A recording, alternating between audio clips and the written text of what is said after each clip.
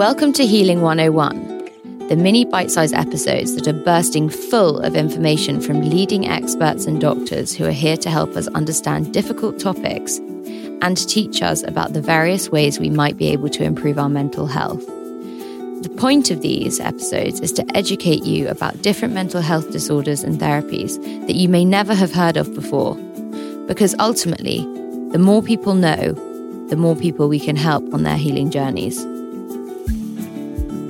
On today's Healing 101, I am joined by Dr Timothy Fong, a clinical professor of psychiatry at the Semel Institute for Neuroscience and Human Behavior at UCLA. Dr Fong specializes in addiction, and today I am asking him about gambling disorders and why they are becoming increasingly prevalent in today's society. I ask him about how these disorders develop, what the signs are that someone's gambling is becoming a problem, and what impact gambling can have on our mental health. While it might be referred to as a hidden illness because there are no obvious signs or symptoms, the addiction is very similar to that of drugs and alcohol, and I think it's important we understand the science behind why gambling is so addictive. So will you describe the current trends in gambling, addiction and behaviour, particularly focusing on casinos, sports bettings and online options? I usually always like to start off with just defining gambling. Right, as we think of what is gambling. And of course, traditionally, we think of it as playing games of chance in casinos and the lottery and betting on sports. But it's more than that, right? Gambling, as I defined it, is part of the human condition. It's part of what we do, what we're built with. It's essentially putting something of value at risk to be lost on an event of uncertain outcome in the hopes of obtaining a larger reward. Now, that's a mouthful, but traditionally that means it's a combination of risk-taking. It's a combination of winning and losing. It's all about trying to make your life a little bit better, faster. Traditionally, we think of gambling as gambling with money, but it could be other things, right? Gambling time or gambling on other things in your life. Here in Los Angeles, we think about what freeway should I take to get to my destination. That's a gamble. If I take the wrong one, I lose time. We have other people gambling. I will bet you, Pandora, that I can run faster. And if I win, then I'll do your laundry. That's actually a form of gambling and things like that. So that's my short introduction to kind of just what gambling is and the kind of things that we are doing here at the UCLA Gambling Studies program. Will you just talk more about what you do particularly and who you focus on and the program that you've set up at UCLA? I started back in medical school in the mid-90s, before the internet was even born. And at that time, the late 90s, there really was not in America a lot of gambling as much as it is available now. So in 2022, almost every state in America has some form of legalized gambling. We have online gambling on our phones. We have mobile sports betting on our phones.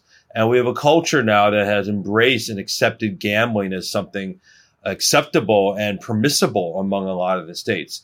There in the UK, very similar. You have gambling everywhere. The betting shops on the uniforms of all the football players. So back 20 years ago, there was great interest with myself and Dr. Richard Rosenthal about how can we understand gambling and its impact on public health.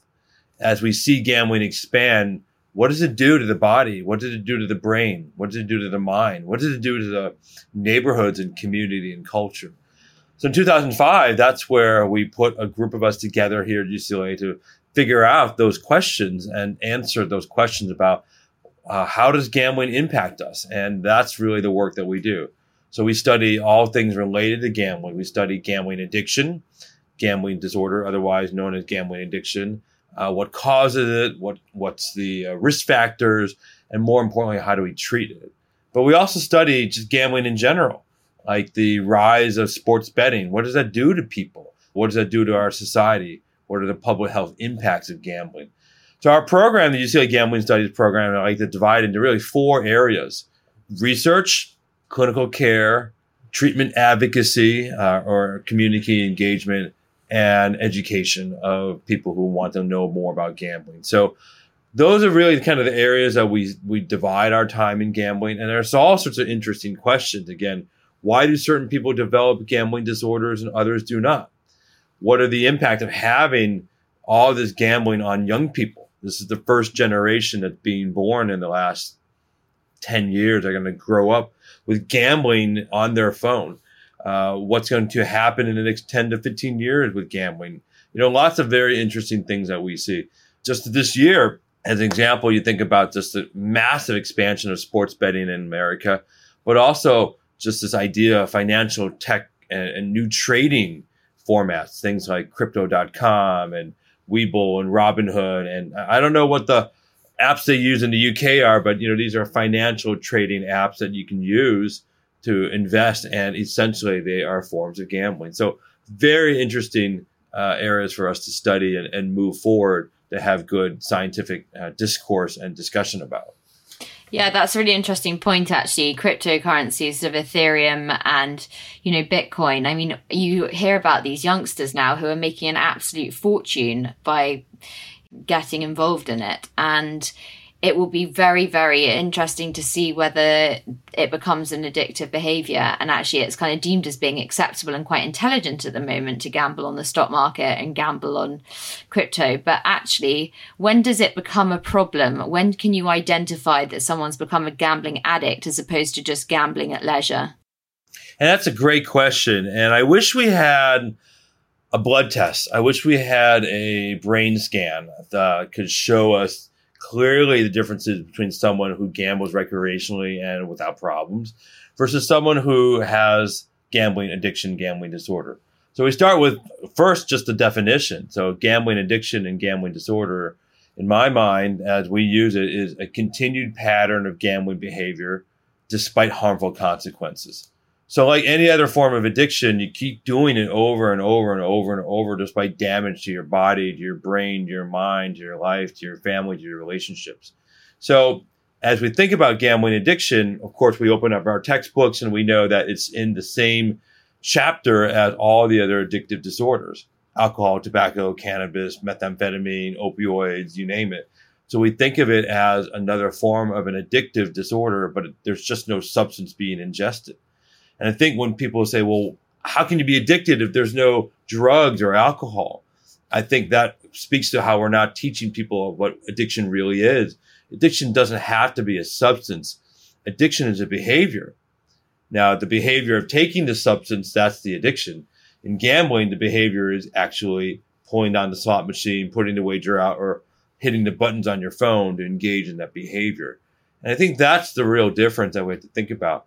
Oftentimes I'll say to family and friends who are curious, I'll say, if gambling brings more joy and fun and freedom into your life, it's not a problem. If it brings you connecting with others, that's entertainment. That's not a problem or a sign of addiction. If, though, your gambling creates damage and harm, stress, emotional pain, doubt, misery, pain, physical stuff, then that is a sign of potentially a gambling addiction or gambling problem. That doesn't mean necessarily you have this condition, but it's definitely a sign, it's a worrisome sign that there potentially is an unhealthy relationship there. I think most folks with gambling addiction recognize there's something going on that's not healthy, but they're not quite able to identify what I have as an addiction. They say instead, oh, the reason I have so much problems with my life because of gambling is because I have bad luck, or I have a spouse that doesn't understand what I like to do, or I have, just not enough time to stay at the table. If I just stayed longer, I'd win. And I think those are the sorts of things that get confusing because by definition, those are actually signs and symptoms of gambling addiction rather than something completely different.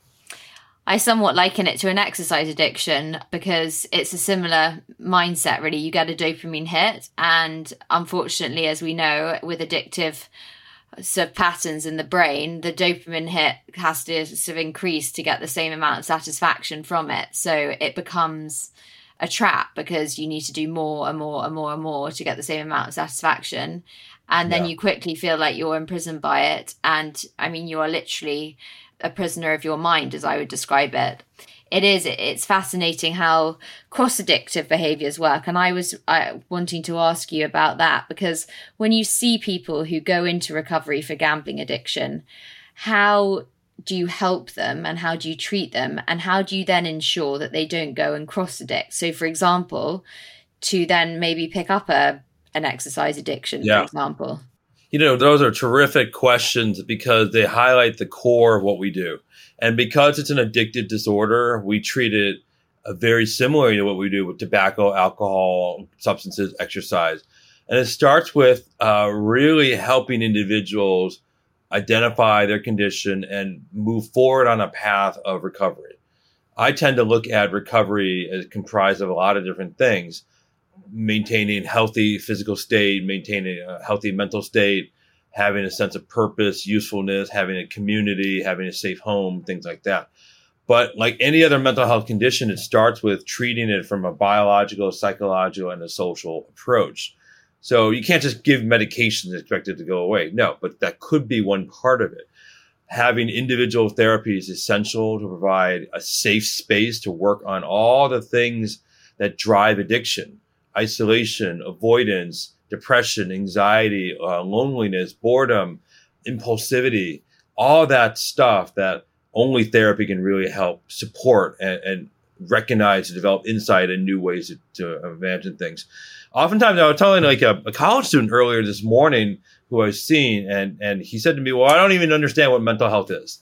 I said, that's a great point. We just start with that. What are the components of mental health?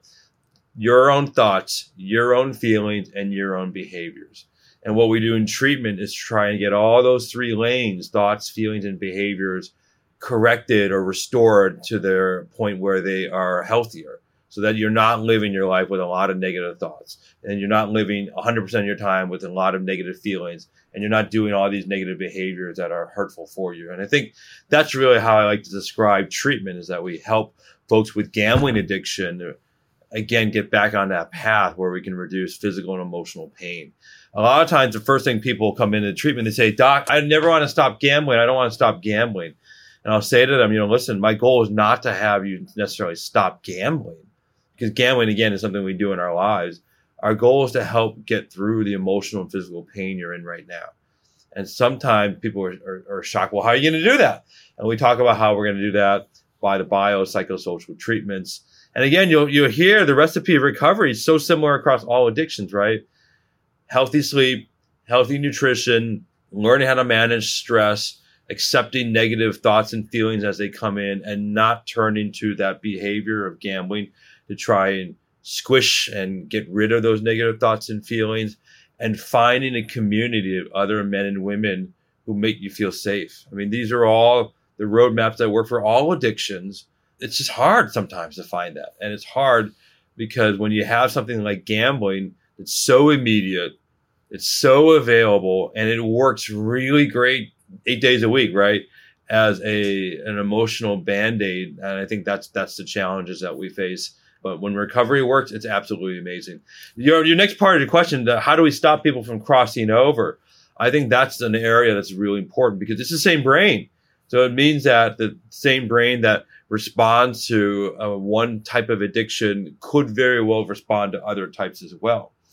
But it's interesting, a lot of times it don't. I've had gamblers who are like, I have no interest in alcohol or cocaine. But when it gets to exercise or spending money online, I'm really interested in that. So I think the way we think about it is that a lot of addictions are inside the same family, but they're relatives. That means they're not the same, they're individual.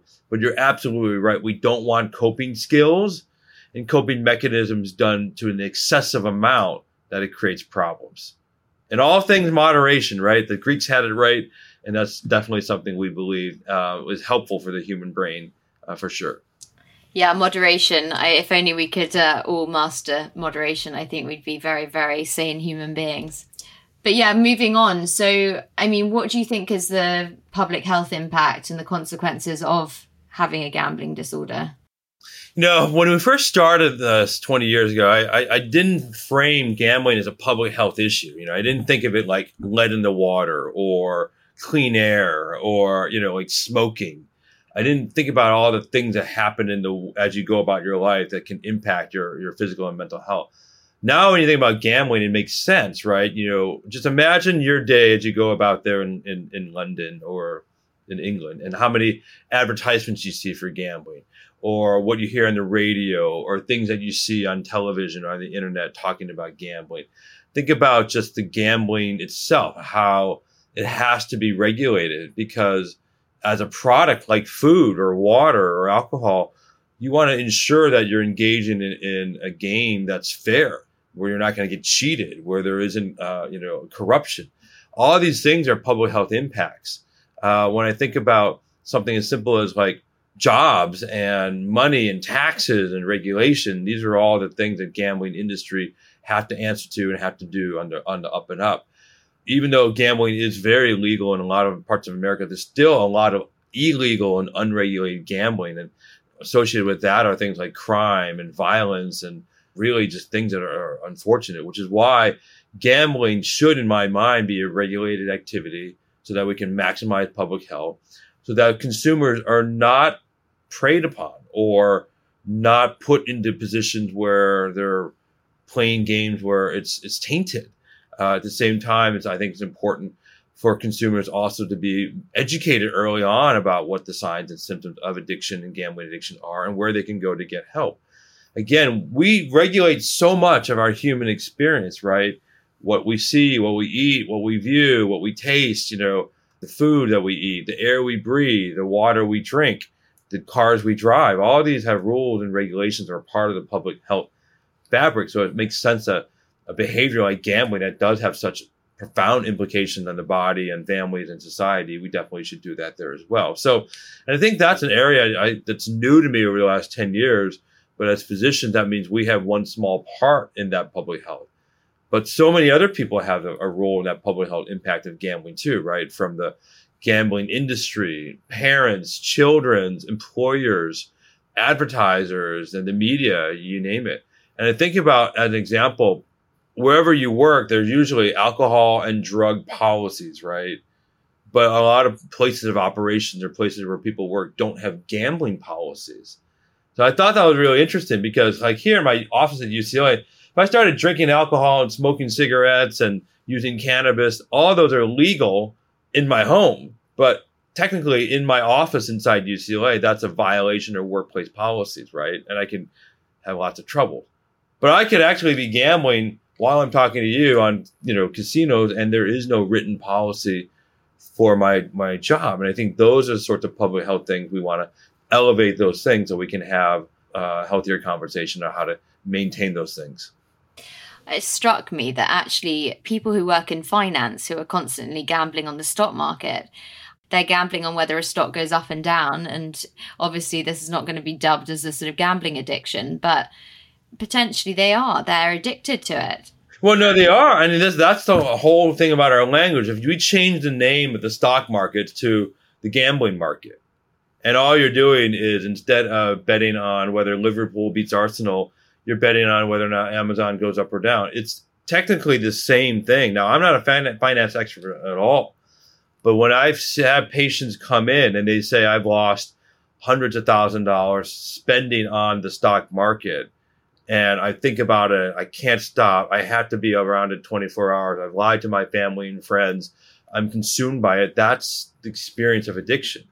So in their medical charts, I put gambling disorder, and they've never spent $1 inside a brick and mortar casino.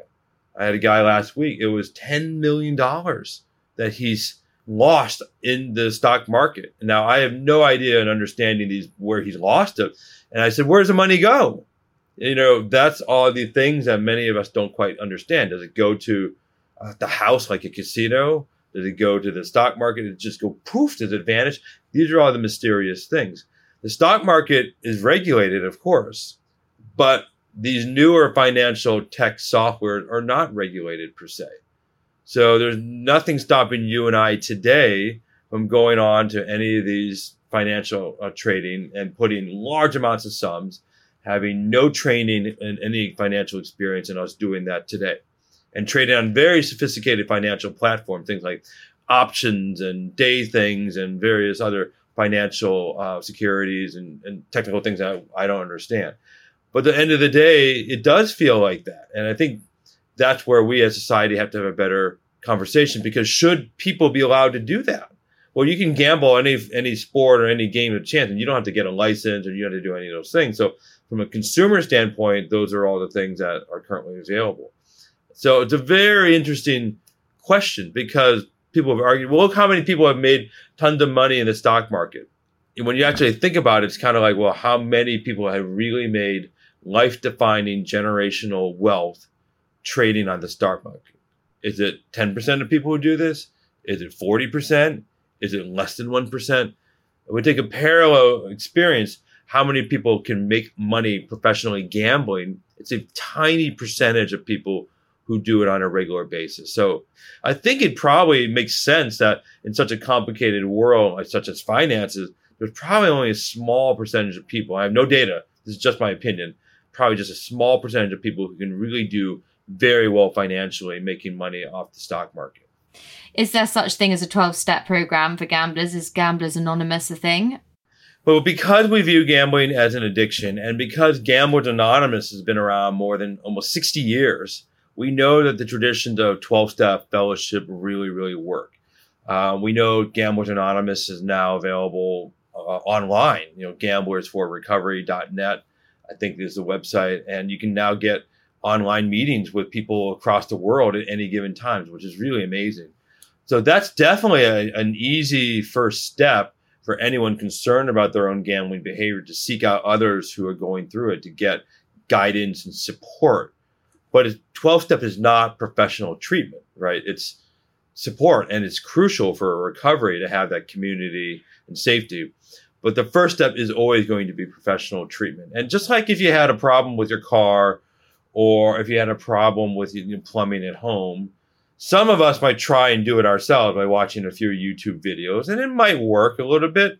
But if you really want to get the job done right, you need to go seek professional care. And I think that's been the struggle with our field, because when we think about the experience of, again, men and women with gambling disorder, they oftentimes don't make the link from their emotional and physical pain to that it could be an addiction.